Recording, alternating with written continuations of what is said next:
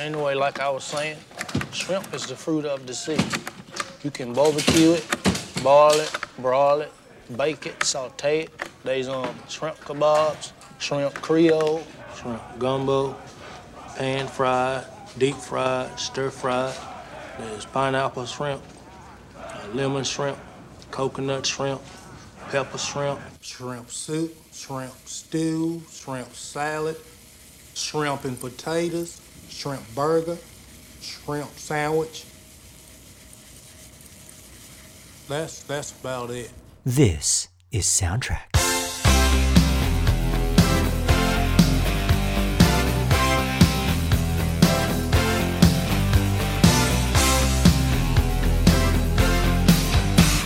Ladies and gentlemen, welcome back to Soundtrack. And today we have burst through the 80s. Yep.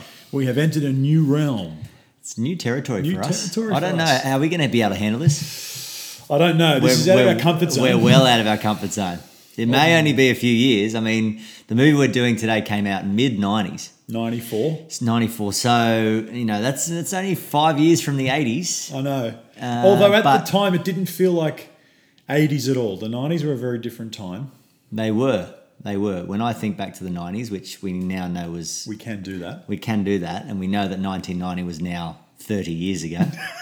Which is ridiculous. Which feels like it was about 10 years ago. But anyway, that's fine. Don't worry about that. We're sharing a nice whiskey together actually today. We're doing the podcast together as we did the last time.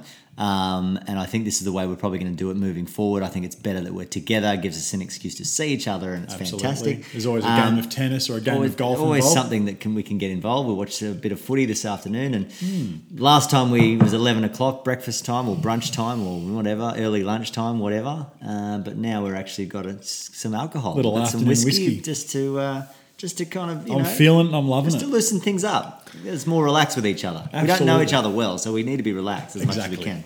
Ease the tension, baby. Just ease the tension. So 1994, this movie, bit of Michael Gauchi trivia. First time I've ever used my full name on the show. This is the first film, actually the first anything that I watched on Foxtel. Really? Yes. So Now, Victor and Maria invested in Foxtel. do you remember the year that they got Foxtel? Because I remember when I got Foxtel. Okay. No, I don't remember the year. I got it in 1997. I don't think I'd be too far off that. Yeah, and I remember I had braces. Why do you remember that specifically?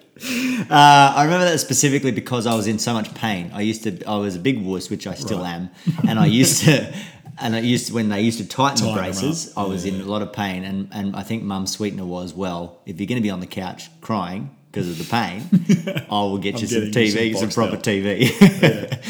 So that's how I remember the first Foxtel. But this is the first movie you saw on it. It's the first anything. First anything that you saw on it. I remember because Victor was never one for being ahead of the technology curve. It was quite unusual for him to go out and get Foxtel. Yes. It was pretty early days. That doesn't resonate with me for you, like that you have picked that up from him. Yeah. Oh,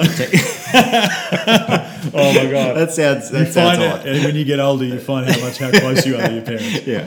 But so he decided to go and get Foxtel, and it was literally the first thing that I turned on. Yep.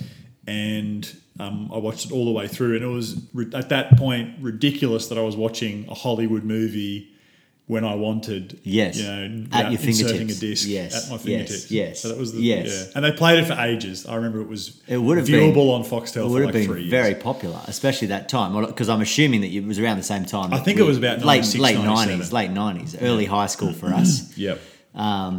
And yes, so that time it would have been very popular. So I'm not surprised they ran it a lot. But there you go. I like that piece of trivia. A bit of a connection, a bit of a personal connection. You know, we have the personal touch sometimes with the fans. Absolutely. Yeah. There's a couple of other connections to this movie to one of our favourite movies, Back to the Future. Okay. Both directed by who? Robert Zemeckis. Zemeckis directed this film too. Very good. And the score, yes, Alan Silvestri. Who's also Back to the Future. Absolutely. I saw that in my extensive research for this episode. And Silvestri is interesting, the different movies that he's done. He's done some intense action movies. He did Predator as well. I love the Predator Zemeckis. soundtrack. No, Silvestri, sorry. Silvestri, sorry. Silvestri's got a good range. Yes. Because Forrest Gump's more of a, you'd have to say classic, romantic. Almost historical fiction and Whereas- love story. And Yeah, there's a love, whole- more of a yeah, love thing. It's whereas a whole... Predator is just really warfare. Well, look, we knew Silvestri's range already, didn't we? Because we see all of it in Back to the Future, and that's because Back to the Future has everything that you would want in a movie, and so he'd need to write for any possible scenario, and that's why we love it so much. But we're not here to talk about that, are we? No, we're not. We should stop talking. We're We're not. We've still done getting that. lost in the We've done 80s. that. If you haven't listened, go back to the first episode of Soundtrack. Make sure you check out Back to the Future because it is a fantastic episode. The clarity is not as good as when we're together at the moment, as you might notice. But we're moving with the technology. We're getting up there. We've got Foxtel now. So a few other movie facts. Tom Hanks wasn't the first choice to play the role. I was interested to know who it was. This sort of seems to happen a lot with movies. I think this must be just a movie thing. Yeah, and the actor that ends up playing the role is not first or second choice, but It's rare that they go, this is who we want, and this is who we got. every now and then you hear that it was written for this particular actor and it happens, but it's although pretty rare in saying it that, and I don't want to keep coming back, but I think Back to the Future, Michael J. Fox was always number one, but they couldn't get doesn't. him. They couldn't get him. That's right. That's right. Anyway, we won't digress. But I was surprised to know who the writer. So Winston Groom wrote this novel, script, and it was sold to Hollywood. Funny story about that later, but they promised him percentages of the profit. And even though the movie made lots of money, they claimed they never made any profit, so he didn't make much out of it. So he's still burning. Oh, wow. But Winston Groom had actually envisioned John Goodman as Forrest Gump. John Goodman. Yeah. That is from as Roseanne far... fame. From Roseanne fame. That is as far a leap as you can almost make. Yeah. Tom Hanks and John Goodman. I know. Chalk and cheese. The other actors that they also had in mind before Tom Hanks was Bill Murray and Chevy Chase, which I suppose would make it a more of a comedic It's sort of surely, slant. especially mid-90s, like the success that they had in the late 80s with comedies, to then go into early to mid-90s as it's comedic at times, the movie, but it's certainly quite serious as well and touches on a lot of serious issues. I wonder what that would have done for Chevy Chase's career if he played it, because Chevy Chase never really... A lot of comedians like Bill Murray got into serious roles. You know, he played that Lost in Translation. Yes. Bill Murray was in... what else was Bill Murray in? I mean, Groundhog Day is a comedy, but also has a serious note to it. Ghostbusters. Well, see, Groundhog Day, that's a sort of film that has a soft centre and a message as well. More comedic than Forrest Gump, though. Yes. But Chevy Chase, I wonder if he played that role, if he would have had a second wind in a something. different genre. Because Tom Hanks, don't forget, Tom Hanks. That's true. What was he in 94, mate? I don't know whether he'd done anything serious yet, had he? No. Animal House and other... It was a lot of... He was a comedian, He was a right? bit of a larrikin. So imagine if Okay. he might have done the same thing for Chevy Chase's that's true. career. Okay, yeah, fair enough. I'm trying to fair think enough. when Philadelphia was. Philadelphia was before...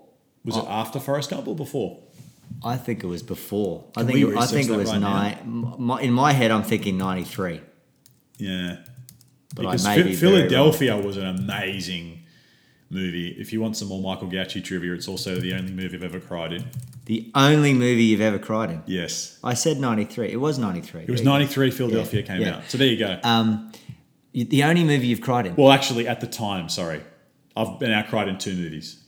You've now cried in 2 movies. Philadelphia Yes. and Up. Wow. Like wept. Wow. You mean proper cry? Proper cry. I mean, the little watery eyes. Little watery eyes different. Like But properly. I was hungover watching Philadelphia. So you're already weak. I was already suffering from mental health issues. Not that crying is a weakness. No. It's not a weakness. No. Fragile, you should maybe say. Fragile. And I'd had a big night out, and I was watching Philadelphia on my couch at Belinda's house. This is when we were just dating. And her family were around. They weren't like in the room, thankfully. But when the scene was that they're playing his home video when he was a kid at his funeral, I'm not sure if you've seen Philadelphia recently. Oh, Philadelphia! I thought you were talking about Up. I was like, Oh no, what's this sorry. getting serious Up's now? later. Up's later was with Belinda as well, but at the cinema. That's just straight up sad. Hungover? Not hungover. No. Just that Drunk. scene at the beginning Drunk. is the one that got me. Yeah, right. Yes, yeah. But of with course, Philadelphia, of course. when that scene is at the funeral, I just burst out just crying. lost it. And Belinda had no idea what was going on. Yeah. She was doing something else. Yeah. But yeah, that really got me. Okay. All right. Well, there you go.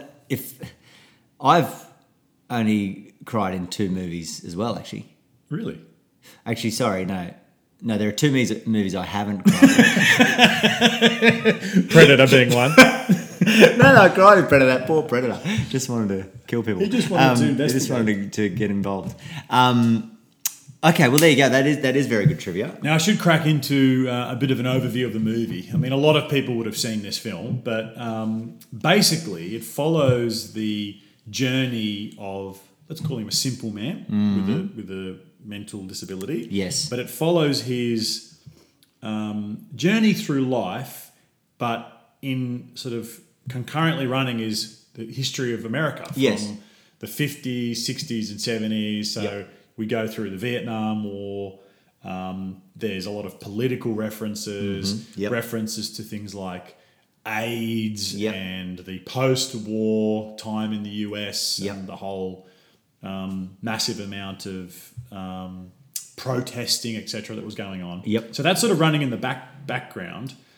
But this Forrest Gump character, who starts off in life without an ability to even walk properly, he has to have his back straightened, Yep. and he's shaped like a question mark, or whatever the doctor says, right? And the big braces around his legs and Yeah. So it's all up against him, but Yeah. he doesn't sort of ever give up, and he's persistent. Yes. Well, the thing about the film, at the beginning, remember the scene where the feather is floating around? The whole sort of theme running through the movie is that, life's sort of moving and shifting, and you've got to go with it. Yes. And it's like destiny versus taking chances and Yep. taking advantage Yep. of situations. Yep, going with so the this wind. character just blows with the wind. going with the wind. There's right? a lot of wind A references lot of wind in the music references. as well. Oh, exactly. Yes.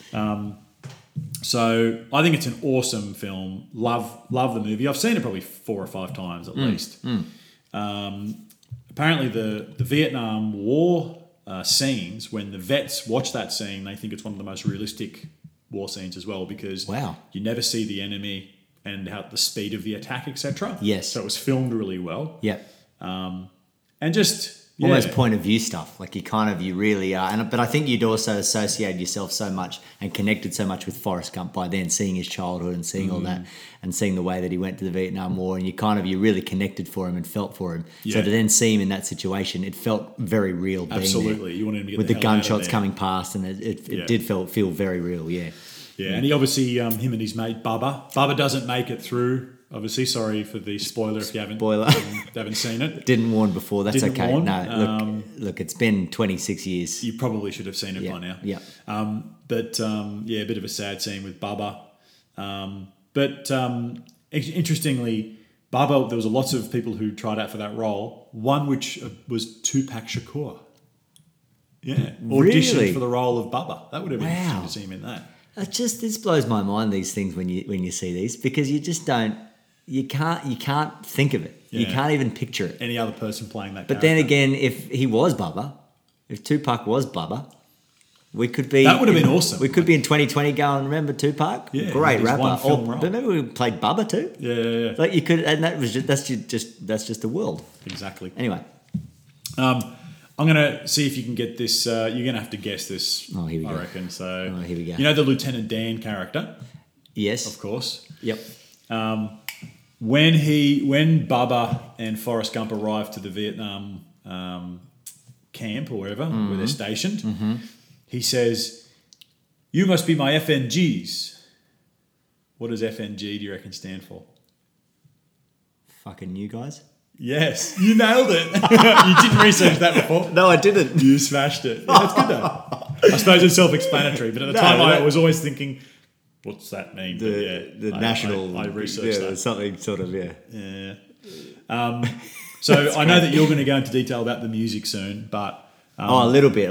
I mean, there is a lot of music. It's packed. So I can't go through all of it, but when you hear the titles, you'll just know that they're classics. I think this episode is going to be good just to say that Forrest Gump soundtrack had some of the greatest songs of all time, and a lot of them, and not much really needs to be said about them.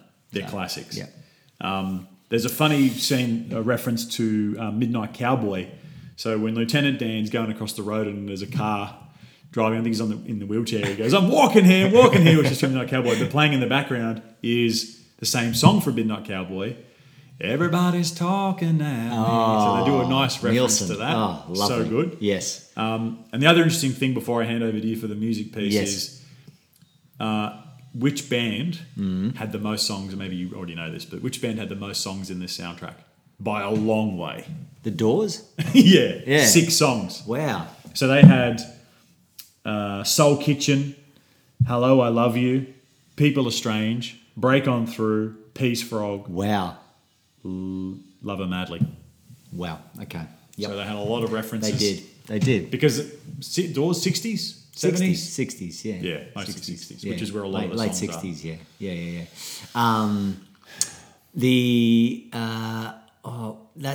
I'm walking here. What's that? Midnight Cowboy. You know what that reminds me of, though? Seinfeld. No. What? Back to the Future 2. Oh, yeah. I'm walking here. But it's the same director. Is Back to the Future 2 the counterpart to but Forrest is it Gump. like the center of the film universe of the universe timeline? I think so. Do you know what I mean? Does it all come back? Is that the moment? Is that the point that everything is built upon? The universe is imploding. Okay, all right, okay.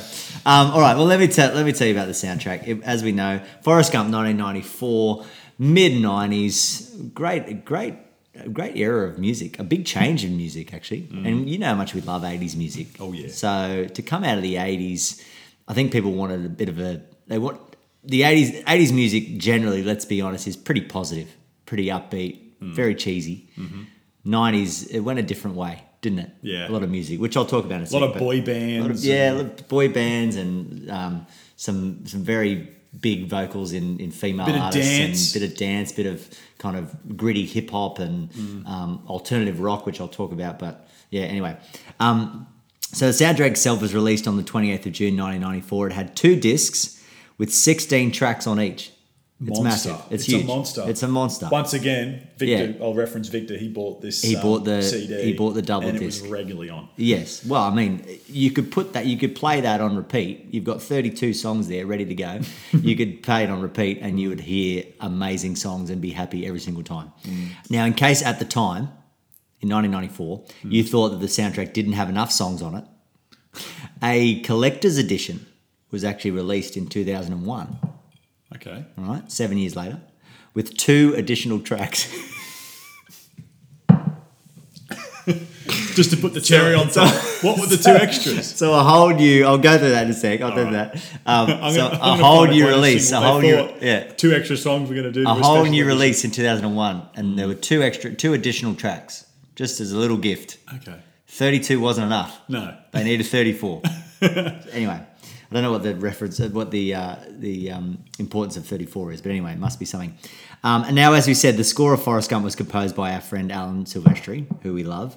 And the score soundtrack was actually released separately as Forrest Gump original motion picture score, right? Released on the exact same day as the music soundtrack, or as the song track, as some on Twitter have suggested that these albums be referred to. Oh, so we should be calling it a soundtrack. I know that I showed you this. Not a beef. I didn't have a beef. No. But I had a back and forth with someone. A couple of professionals having a difference of opinion. I had a back and forth with someone on Twitter, and they pretty much said, and he was a scorist. I don't know I don't know what the term you'd say, but I would say scorist. Is probably, well, actually no, because sexist means you're against. So he's not a scorist. He's pro score. Pro score. Okay. And so he and a community of pro score people, I've been informed, don't like the fact that albums with songs from the movie are referred to as soundtracks. Okay. He thinks they should be called song tracks. I've never heard of a song track. Neither have I. So he thinks that a soundtrack is the music from the score, the music that's been written for an orchestra for the movie. Mm-hmm. I said to him, well, when songs aren't sound, then we can talk. But anyway, I don't want to get back into the beef. Well, so when you research a soundtrack, though, it comes up with the songs that are in the movie. It does. And often the musical score might be a couple of tracks in that album. It may be on the album. Is that what happened with the Forrest Gump soundtrack? Did they put in a couple of... There was one. Just one? There was one. The Forrest Gump suite from Alan had all Silvestri. of it in one... It may have been. Yeah, it may have been the main melody and maybe just the score kind of compacted in one track. That's a good balance. Having and I think another one of the problems of the pro scorers was that also there were a lot of, which we discussed in our last episode, that there were a lot of songs. Or was it the last episode or the episode before? It was the Beverly Hills Cop episode where there were a lot of songs that were on the track. Because or was it last episode? There was a lot of songs on the soundtrack that were from the era, but not features in the movie. Oh no, it was not really Beverly Hills Cop. It was Top Gun. It was Top Gun. That happened. Yeah. And so they didn't like that. Okay. He said, "Give me an example of a movie where all the songs on the soundtrack are featured in the actual film." Yeah. And of course, my first thing I said was Back to the Future. Yeah, but there is a bunch. And therein we come back to the fact The center that of the the center universe. of the universe timeline must be Back to the Future. Anyway. All right. So it was released on the same day. So the soundtrack and the score released and you don't often get the score. I mean, there are some fantastic score albums. Braveheart comes to mind. Gladiator comes to mind. Love them both. There are some amazing score albums where you think, well, that's the album from the movie. Yes. The score is the movie. Yes, because in the movie Gladiator, you're not going to have, popular music running through it. You're probably not going to have Aha. Or your period pieces. No, that's right. Yeah. Although Aha would probably put their hand up for it. They would have a crack. Yeah, and they would go number one in Norway. So anyway, so the soundtrack jumped from number 34 to number 7 on the Billboard 200 albums charts on July 30, 1994. The next week, it moved from 7 to 3, and it stayed there for a week. Then it reached its peak position of... Number 2. To 2. Yes, on the charts on August 13, 1994, and it stayed at number 2 for 7 weeks. Yeah. Okay? So it was in the charts for a while. It didn't quite crack it, though. And there's a lot of very good songs on this. Now, with the amount of great songs on the album, it is quite surprising to see that it didn't go too well in the charts. Well, I mean, number 2 is very good in the charts, but I am surprised to see that it didn't crack number 1 with the amount of songs. But what was it competing with? 32 great songs. Well, there are no songs on the album that were written in the 90s. Yeah. Okay? So, which is understandable since the movie isn't set near the 90s. But it also may have to do with the fact that the music wasn't really popular enough to hit the heights at that time, I don't think. The mid-90s were a great time, as I said, for alternative rock. Yeah. So a lot of bands that were in the charts at that time were Stone Temple Pilots, Counting Crows, Soundgarden, The Offspring, Green Day, and Ace of Base. Now, in saying that, though, this is a funny fact, though. In saying that, of course it is a soundtrack and whatever, it wouldn't have cracked the heights of number 1 at that time. In saying that, an album that stayed number 1 on the charts in that year for 9 straight weeks was a soundtrack. Right, okay. 94. Do we know what soundtrack it was? 9 straight weeks, and this is probably why it didn't crack the number 1. But it was a soundtrack. That's why I thought, well, it was a soundtrack. There were lots of bands coming through and people probably didn't want to listen to soundtracks, even though the songs were great. But the number 1 for 9 weeks was an actual movie soundtrack. Can you give me a clue? The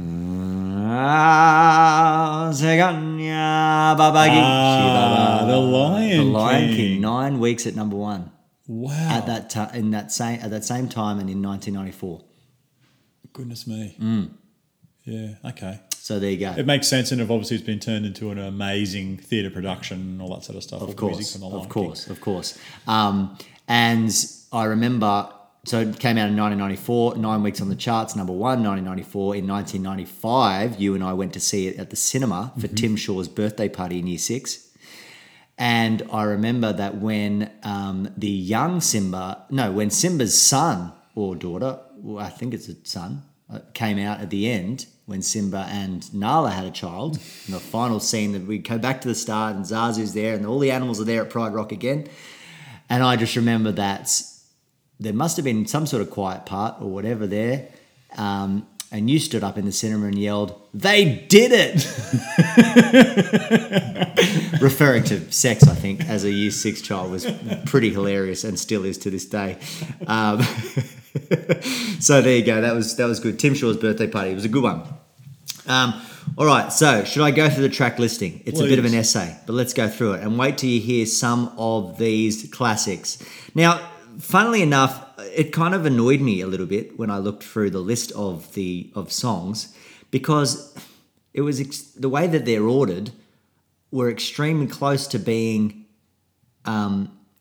chronological, but weren't exactly. That annoyed me. Yeah. When I saw the list, I saw the years. Just do it. Yeah. Because obviously the movie's chronological. Anyway, so wait till you hear this. We've got on disc 1. Number 1, Hound Dog, Elvis Presley. Oh, yes. Number 2, Rebel Rouser, Dwayne Eddy. Number 3, I Don't Know Why, But I Do, by Clarence Frogman Henry. Number 4 was Walk Right In by the Rooftop Singers. Number 5, The Land of a Thousand Dances by Wilson Pickett. 1, 2, 3. 1, 2, 3.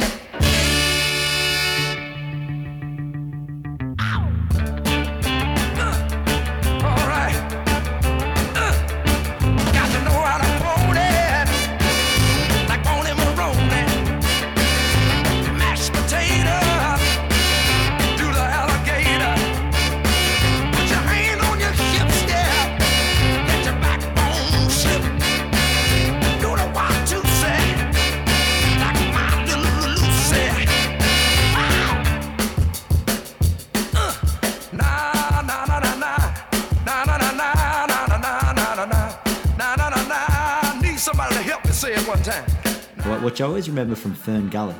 Remember Fern Gully? Oh, yeah. It was another very good Aussie movie. cartoon, wasn't it? Aussie-American kind of combo thing. Was yeah. it? I thought it was There was an Australian Aussie. Yeah, well, I think it was set in Australia, but it was American. Oh, right, okay, sorry. But I think they wanted to set it in Australia, but it was an American movie. American made. Yeah. So great song, "Blowing in the Wind" by Joan Baez. "Fortunate Son," Creedence Clearwater Revival. When the helicopters are coming in. We love that. I mean, that I think is maybe the most notable song from the movie, which I'll talk Definitely about in a sec. top 3. "I Can't Help Myself," Sugar Pie Honey Bunch in brackets.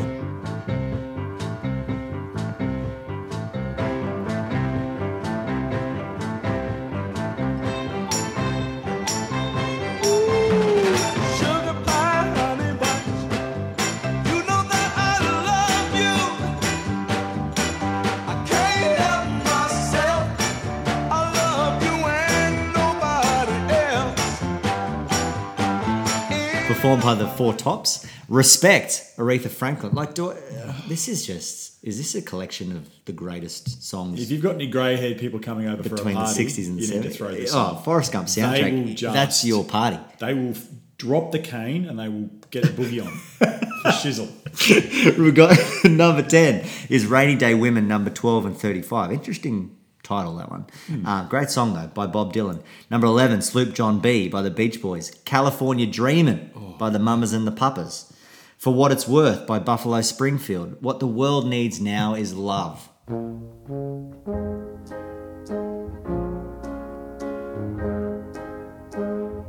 What the world needs now is love, sweet love. It's the only thing that there's just too little of. What the world needs now. By Jackie DeShannon, later covered by Burt Bacharach for Austin Powers. Well, maybe not for. I but love it in Austin Austin Powers, though. It's a great. Oh, it's lovely. And it's That's also on the the last bus. song at the end when the movie finishes, I think. Or is that on our Tour of Love DVD?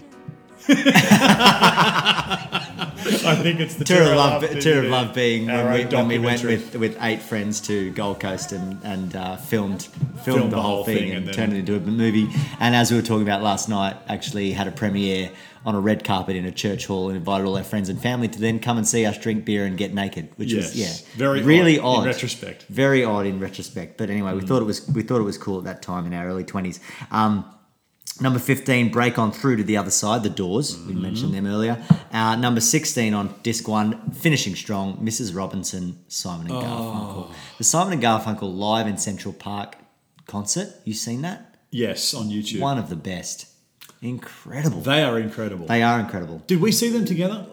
We did. Yes. We did. And we are, like Goose and Mav, we are... Moran and we have Garfunkel. been called Moran and Garfunkel. We have. We are the Moran and Garfunkel in our of our past, time. we have covered a lot of their songs, and we do I just feel like we have their same vibe. I just see, when I see Art Garfunkel, I think, there's my best mate. Love it. Couple of bookends. Look at him. Couple of bookends. Sitting on a park bench. All right, disc 2. Mm-hmm. Number 1, Volunteers by Jennifer. Not Jennifer. Disc 2. Jennifer's brother. Jefferson. Airplane. Jennifer's airplane. Jennifer's Airplane. All right, number 2 was... It's all about diversity these days. That's right. We're renaming all the bands, remember? We are. And Forrest Gump is now... Forrest is quite feminine. Number 2, Get Together by the Young Bloods. Number 3, this is disc 2, by the way, San Francisco. Love San Francisco. To San Fran Bloody Cisco. Also, the remix. In brackets, be sure to wear flowers in your hair. I love that. A lot of these songs have brackets. Me too. There's a lot of brackets in this, and we need to bring back the brackets. Hashtag bring back the brackets. We're try and say bring. Try and say bring back the brackets. But bracket back. Burt Brackett back, bringing the bracket Here back. we go, guys. Coming out on stage now is Burt Brackett with his song Bring Back the Bracket. Right, so, and it's a long title, a lot of long titles. So you've got San Francisco, brackets, Be Sure to Wear Flowers in Your Hair by Scott McKenzie. Then number 4 on the second disc, Turn, Turn, Turn, in brackets, To Everything There Is a Season.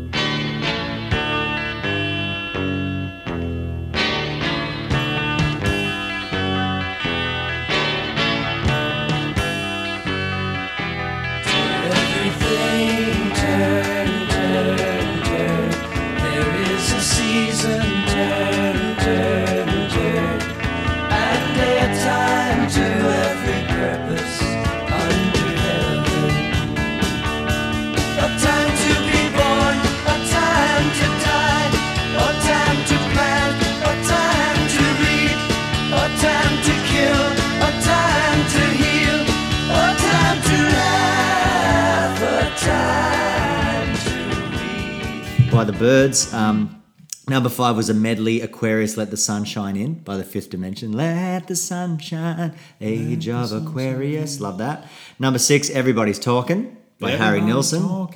Number 7, Joy to the World by Three Dog Night.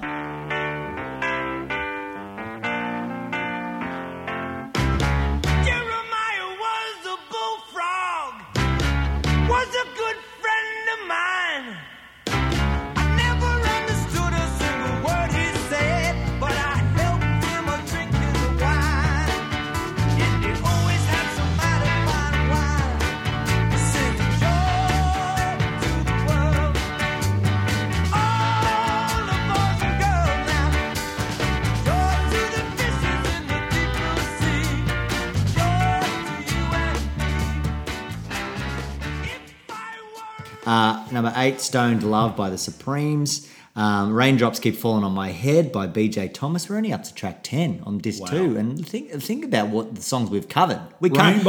Rainbops. Keep dropping on my head. Yeah, that's falling. also made famous from Butch Cassidy and the Sundance Kid, isn't it? It's the not bicycle scene where she's on the front of the bike. That is The Simpsons. Everything's been referenced. Everything by the is Simpsons by, as well. and this is how I actually have developed my knowledge of the entire universe is by Through the Simpsons references. references. But I never know where they're from. So there you go. Yeah. There you go.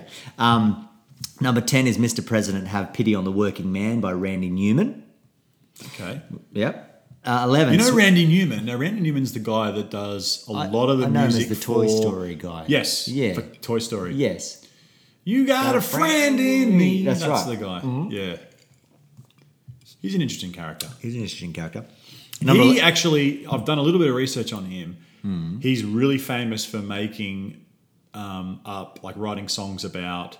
historical people and like historical times, and the lyrics of his songs are really deep. So if you go and do a little bit of Googling of him, yes, and look at the lyrics of his music, okay, and he also tries to portray the character that he might be singing about in the song. It's really interesting. At surface, he's just the guy that sings cool songs for Toy Story. Yeah. But there's a lot more. There's a lot more to him. Yeah. Okay. Yeah. And music aficionados out there would probably know all this, but us being... We're just touching on the surface. We're simple men. We're Forrest Gump in a podcast, really. I'd love to call a special guest and have him talk for an hour about Randy Newman. Absolutely. Maybe we'll do that. We might do that once we get a following. Once our followers get up there. I think we're up to 22 at the moment. Good. Number 11 on second disc is Sweet Home Alabama by Lynyrd Skynyrd. Turn it up. Sweet home Alabama, where the skies are blue. Sweet home Alabama, Lord, I'm coming home to you. Number 12, Running on Empty, Jackson Browne. It Keeps You Running by the Doobie Brothers, number 13. Number 14, I've Got to Use My Imagination by Gladys Knight and the Pips. Number 15, oh, now hold on, Running on Empty, going back to number 12, was one of the additional tracks in 2001. So not originally on the soundtrack. Right. Running on Empty. So there you go. Okay. That needed to be there, 2001. Interesting. No worries. And number 15 actually wasn't. I'm going through the collector's edition now. Number 15 wasn't on the original, and that is a good addition for 2001. Go Your Own Way, Fleetwood Mac. Oh, yeah. I mean, that's a good addition. It's a cracker. But was it in the movie? Don't know. Don't think so. Don't think so. I'd like for people to comment on our Twitter. Tell us on Twitter. Was Or it in the film? I don't think so. At Soundtrack Guys on Twitter or soundtrackpod@gmail.com. Two options. Oh, no, Soundtrack Pod is the email. Yeah, at gmail.com. Yeah, I think that's the email. I think. 16, maybe not originally 16, but On the Road Again by Willie Nelson.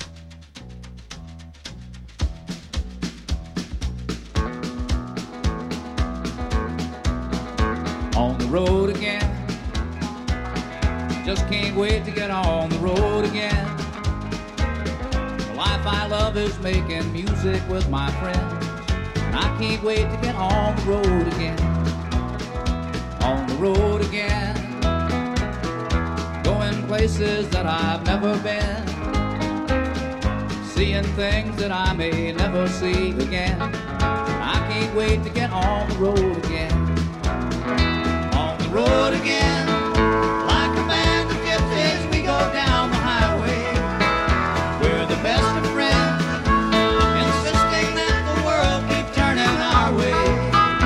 And our way. Number 17, Against the Wind by Bob Seger and the Silver Bullet Band. And number 18, as we said earlier, the Forrest Gump Suite, conducted by Alan Silvestri, which was 8 minutes and 48. So I guess the best parts of the score. I think it sampled all the parts of the score. Even though there was a score album released the same day, as we said, you'd like to have. It's a beautiful score. It's a lovely, the Forrest Gump Suite. Didn't we talk about the Forrest Gump Suite before in our first episode? And I said that my daughter danced to it in ballet, and it made me cry. Right, yeah. It made me cry. It is. It was lovely. It evokes emotions. And when you see young children, especially one of them being your daughter, dancing to it on stage, it's going to tear you up. I don't care who you are. No. All right. So let's go through some of the songs. Obviously, there are many, many, many amazing songs on this soundtrack, whatever. But I can only go through a few. So I'm going to go through a few of these and see how we go. So number 1, Fortunate Son.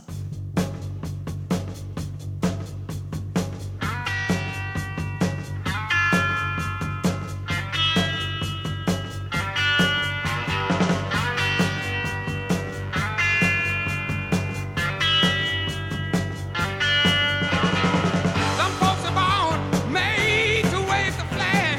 Ooh, they're red, white, and blue. And when the band plays Hail to the Chief, ooh, they point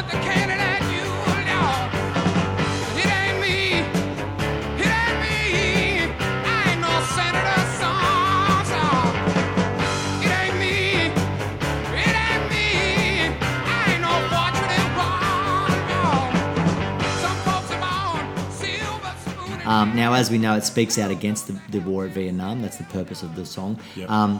But was supportive of the soldiers fighting there. Now, like many CCR fans, most of the soldiers came from working class. And they were there because they didn't have connections to get them out of it. The song is sung from the perspective of one of these men who ends up fighting because he's not a senator's son. And there was a book written about George W. Bush called Fortunate Son because, he was obviously didn't go. Wonder why. You know what I mean? So I think that's kind of where it came from. And like Bruce Springsteen's Born in the USA, however, it's often misinterpreted as a patriotic anthem.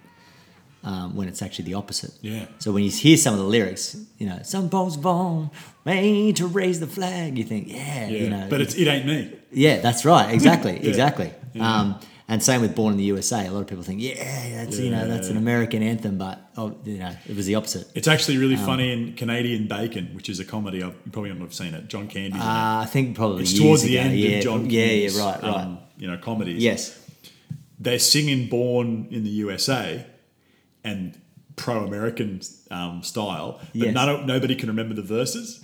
They go, Born in the USA, and then they get to the verse and then just go back to Born. Yeah, well, that's the thing. So I it's know. exactly portraying. And I that. think that maybe the verses were probably a bit too deep to and kind of meaningful. remember that people just attached to that and now think it's like the American, Born in the USA. Right? Now, John Fogerty of CCR recorded a bunch of vocal takes for Down on the Corner before singing the song. Right. And as a result, his voice was very strained, which you can hear it's quite apparent on the song. So the reason why his voice is quite raspy is because he'd been doing a whole bunch of vocal takes for Down on the Corner, another great CCR song. Now, Fogerty doesn't actually own the publishing rights for the song. He lost them, along with a lot of other songs he wrote for CCR in his contract with Fantasy Records. So he doesn't actually own the rights to the song, which was a problem in 2000 because Wrangler Jeans used that in commercials, taking only the first two lines, some folks are born, made to wave the flag, ooh, that red, white and blue, implying that patriotic misinterpretation. But he couldn't do anything about it. He was furious, couldn't do anything about it.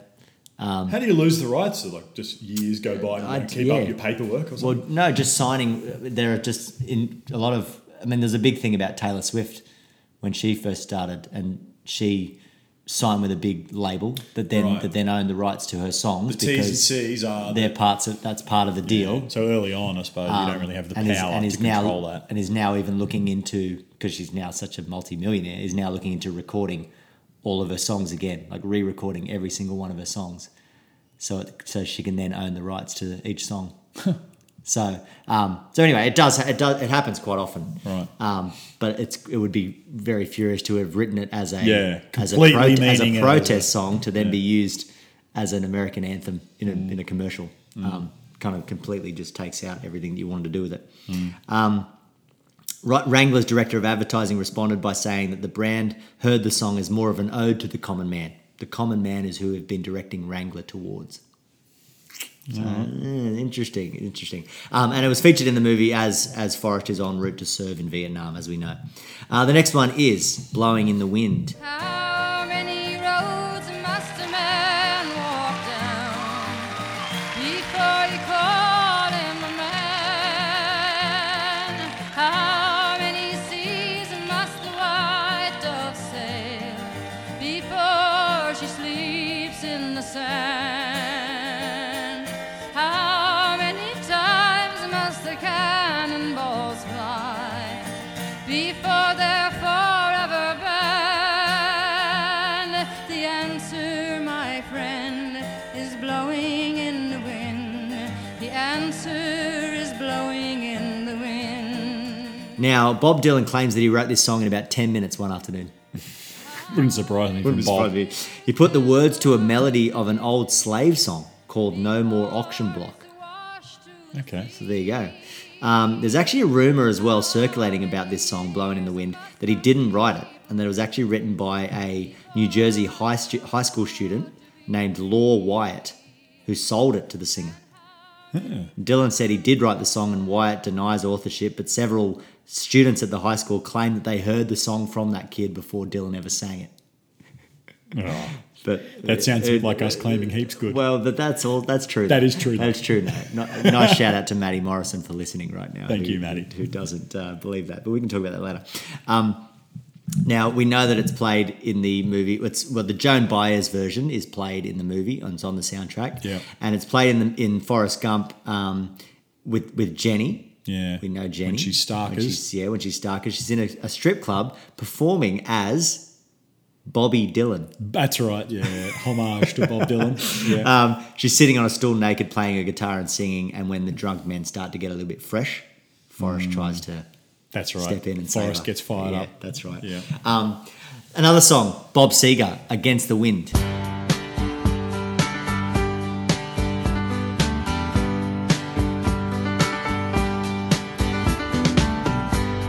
Seems like yesterday,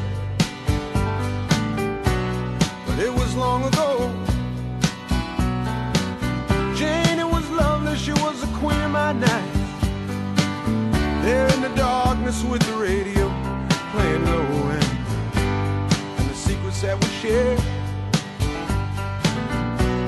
the mountains that we move,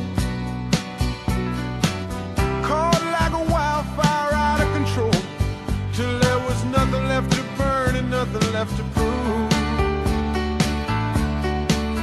And I remember what she said to me, how she swore that it never would end. I remember how she held me oh so tight. Wish I didn't know now what I didn't know then. Against the wind, we were running against the wind. We were young and strong. It won a Grammy Award in 1980. What a song. Great song. And we love Bob Seger We love Bob Seger. from Beverly Hills Cop Oh, Shakedown. Yes, we love Bob Seger. He said of this song, my old friend Glenn Fry, nobody, Yeah, the nobody. had an idea that our guitarist Drew Abbott should play along with the piano solo. He and I went out and did the background vocals together. Now the line, we talked about this line off air before. Wish I didn't know what I didn't know then. Wish I didn't know now what I didn't know then. Sorry. He said it bothered him for the longest time.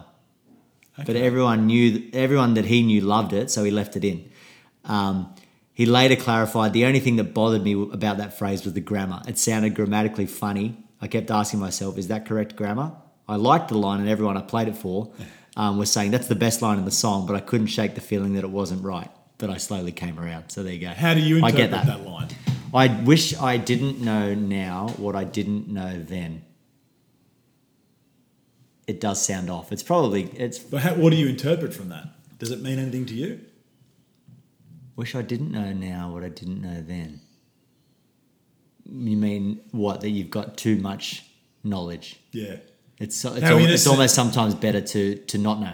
Remember how we were watching us in our 20s? Yes. Like, Yeah. I know our 20s we should have probably been a little more grown up. A little than we more were. sensible. Don't hire out a church hall and invite all your families and friends to come and see you naked. Yeah, but it's like we were young and innocent. Yes. There was not much trouble. We didn't have much to worry about. We didn't know the so deep much. issues. Yeah. And do you wish that you didn't know them now? Yeah. Right. What if you just continued to live in Yeah. that sort of frame of mind? And Like Forrest. Exactly. Spot on. We can all learn a lot from Who Forrest. we learn a lot from. Forrest Gump. Simplicity. Love it. Simplicity is the key. Next one, Mrs. Robinson.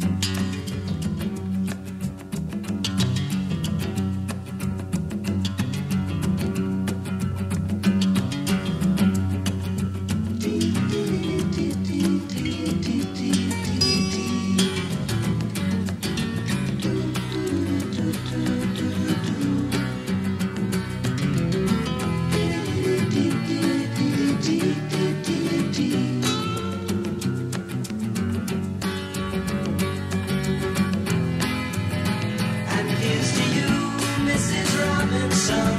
Jesus loves you more than you will know. Whoa, whoa, whoa. God bless you, please, Mrs. Robinson. Written for The Graduate in 1967. Now, according to Art Garfunkel, Michael, you are Art. Garfunkel. This song may have never been recorded had it not been for The Graduate director Mike Nichols, who asked the duo for songs for his film. Garfunkel said that at the time the tune was a trifle song we were about to throw out. What the?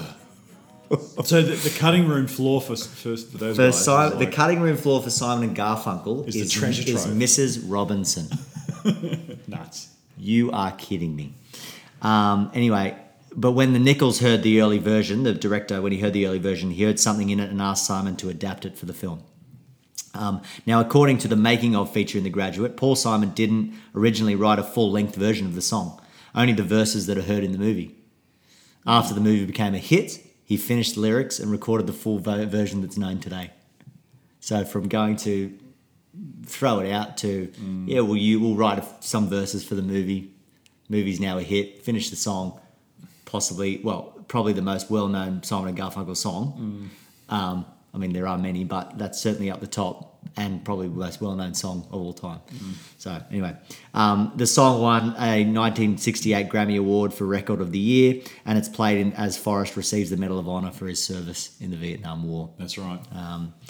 And basically single-handedly pulling out about 15 dudes. Yes. Remember how he runs back and forth and back and forth? Yes. Again, a simple man. He Yeah. had a simple equation, and he did it. He did it. Didn't think about himself. Didn't think about self-preservation. Thought about This is my duty. This is what I've got to do. Cool scene from the movie. Yeah, it is. Yeah. It's awesome. And the only other one, which I've just thrown in there because I love it, one of my favourite songs on it, and it's probably not the most it's not the most well-known song, but my favourite song is San Francisco.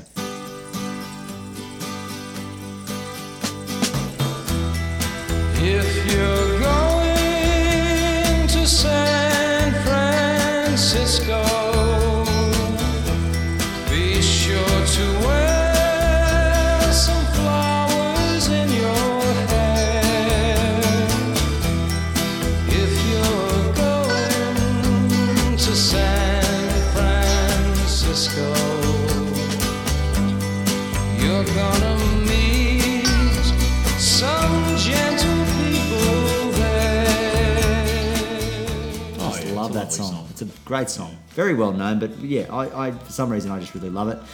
It was one of the big hippie hits during the Summer of Love in 1967. Yeah, of course. And many peace activists Flowers and in your folkies wore their flowers in their hair, and so that was a really good time for it. Yeah. It's played as Jenny moves to San Francisco, fittingly. And I remember it. Where do you think I remember it from? Where do I get all my knowledge from? Oh, Simpsons. The Simpsons. Lisa gets a horse. Remember? Oh, right, she ends up having to give it away because Homer's working 2 jobs and he just can't do it anymore. Anyway, she plays San Francisco on the sax, and it's just a great rendition. And I just love the song. Yeah, so there you go. So really, really love the song. It was also on, San Francisco was actually on, and I've never been able to find this cassette.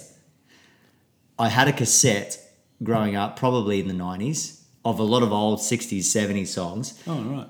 Called Golden Oldies. And it's the actual bands playing the songs and stuff. Yeah, I think it was just a mixtape or just a compilation cassette. Oh, right. Sorry. And San Francisco was on there, and Rock On. You know that song, Rock On?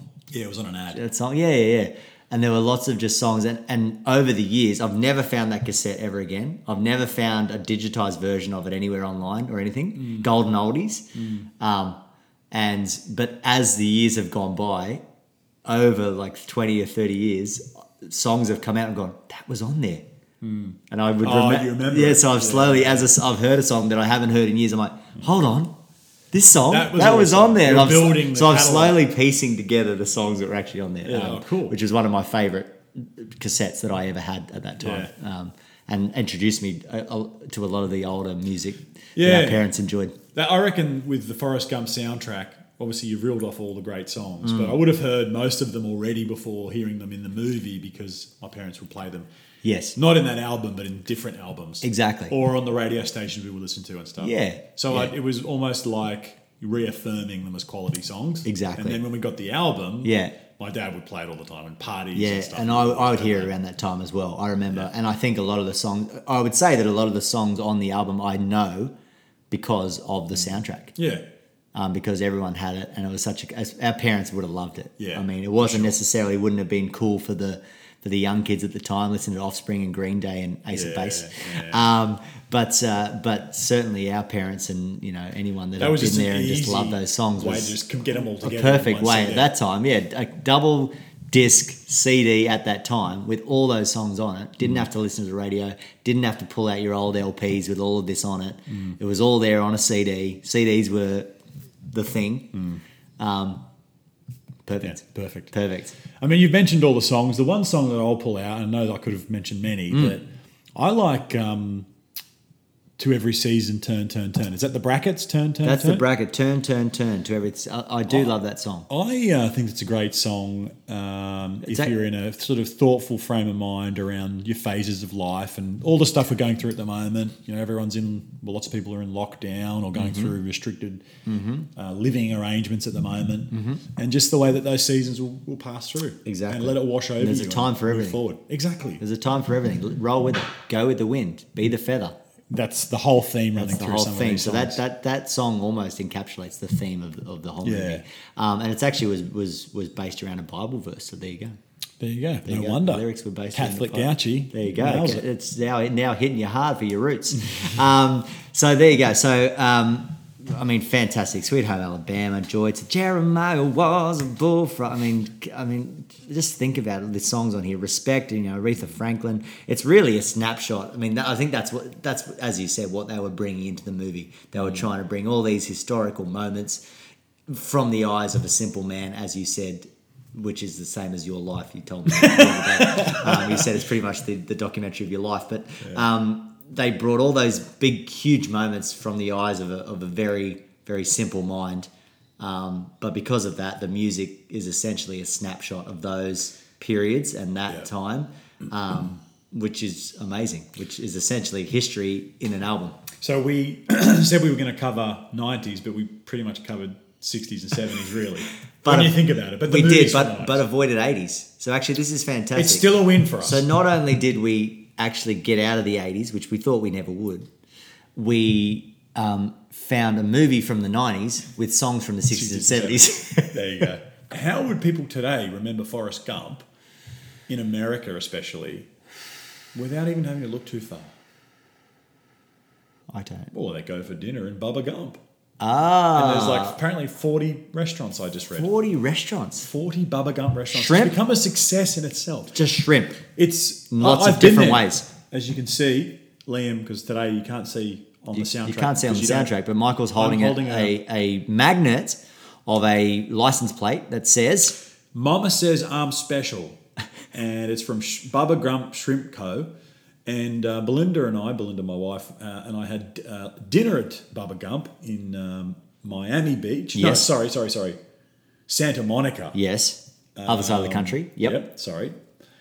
And I was starting to feel ill. Little did I know that I'd be out of action for about 3 or 4 days. Oh, dear.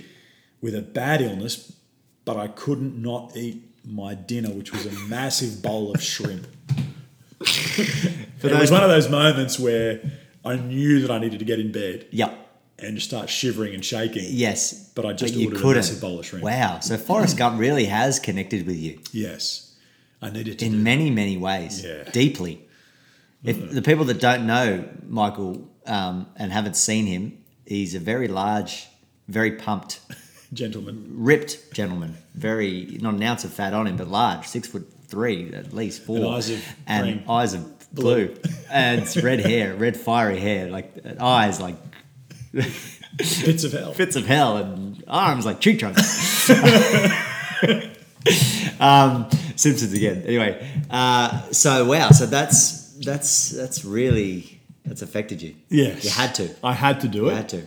And so Americans today would be constantly reminded of Forrest Gump every time they walked out and saw Bubba Gump shrimp. And we are all also constantly reminded of Forrest Gump, because one of the greatest lines, which is perfect for the year that we're living in and what's happening right now, we're going to end on. And that is something else that Mama says. What does she say? She says, life is like a box of chocolates. You never know what you're going to get. See you later. That was something.